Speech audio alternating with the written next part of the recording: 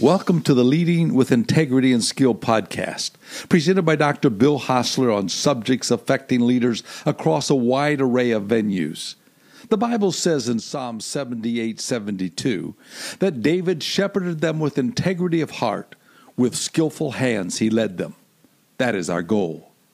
Stay tuned for words of encouragement about what it means to be a leader who exemplifies integrity and skill in the home, the workplace, the church, and the community.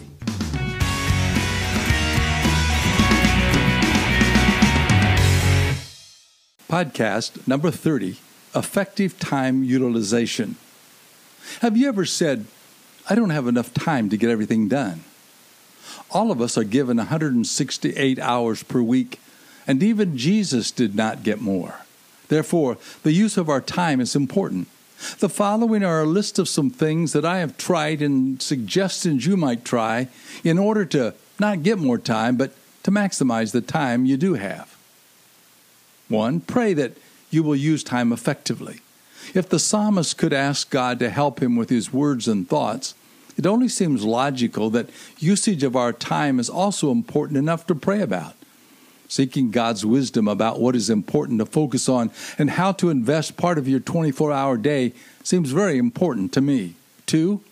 Handle paper once. Use it, file it, or toss it. Early in my career, I would move a single piece of mail or sheet of paper from one pile to the next before actually doing something with it. It was a great time saver when I got to the point of looking at it once and either using it, discarding it, or putting it in a place where I could find it later. We are inundated with so much mail that quick decisions on what to do with it is important. 3. Hold meetings in the other person's office.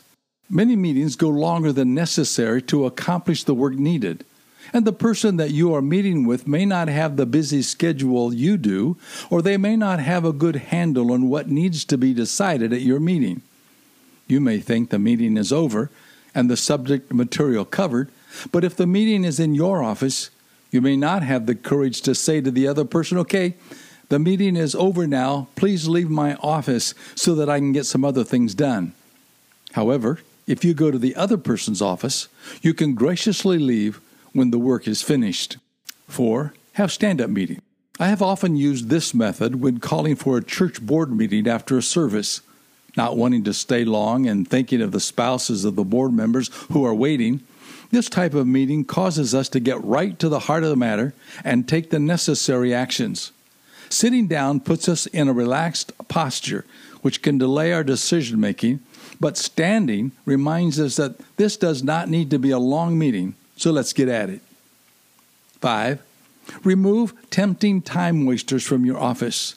This may not be easy to do with our computer so much a part of our work, but also potentially our biggest time waster. However, if there is work you can do away from your computer, phone, iPad, etc., then do it. Hours of time can be quickly used on non-productive time of watching sports video clips, scanning Facebook, watching movies, or checking on the latest news. If you cannot remove the items from your workstation, then make a plan to only allow so much time to reward yourself for getting your other work done first. 6. Work in blocks of time. If I think in terms of an 8 to 10 hour day, my focus can become fuzzy and lazy. But if I think of working for just the next hour, I am energized and my thinking is clear. I can work hard for the next hour on the project in front of me and decide when the hour is done what I want to work on next. I find it much easier to work in terms of 8 one-hour blocks of time than 1 8-hour block of time. 7. Set long-range goals. When I started flying my powered paraglider, I was instructed to look long-range down the runway when landing, rather than the landing strip right before me. Choosing a non-moving point to focus on helps the pilot gain perspective and the downward movement of the air machine. In a similar manner, long-range goals helps one keep a longer view on what they are trying to accomplish. I have a long-range goal for the number of churches planted, which helps me to avoid the little turn-off points I might otherwise be tempted to take. It helps me keep perspective on what I want to get accomplished. If I see my fixed landing point, I am better able to judge my descent, airspeed, and flare timing. Long-range perspective can also be seen in mowing a long stretch across your yard. In going from one end of my yard to the other, I choose a non-moving object and stay focused on that and that alone until I reach the end. My path is pretty straight. There have been other times when I chose a location at the end of the yard and then looked down at my mower deck or front wheels or some other object, moving my eyes to the right and the left. I was amazed how crooked my mowing course was. If you want to save time and accomplish the most in the time that you have, set some long-range goals and keep focused on those. Choosing the long-range object will keep you from taking side ventures which end up wasting your time. Your ability to focus and use your time efficiently and wisely will go a long way in helping you to accomplish the work God has given you to do. Why not take some time right now to analyze your time usage and how you can improve it?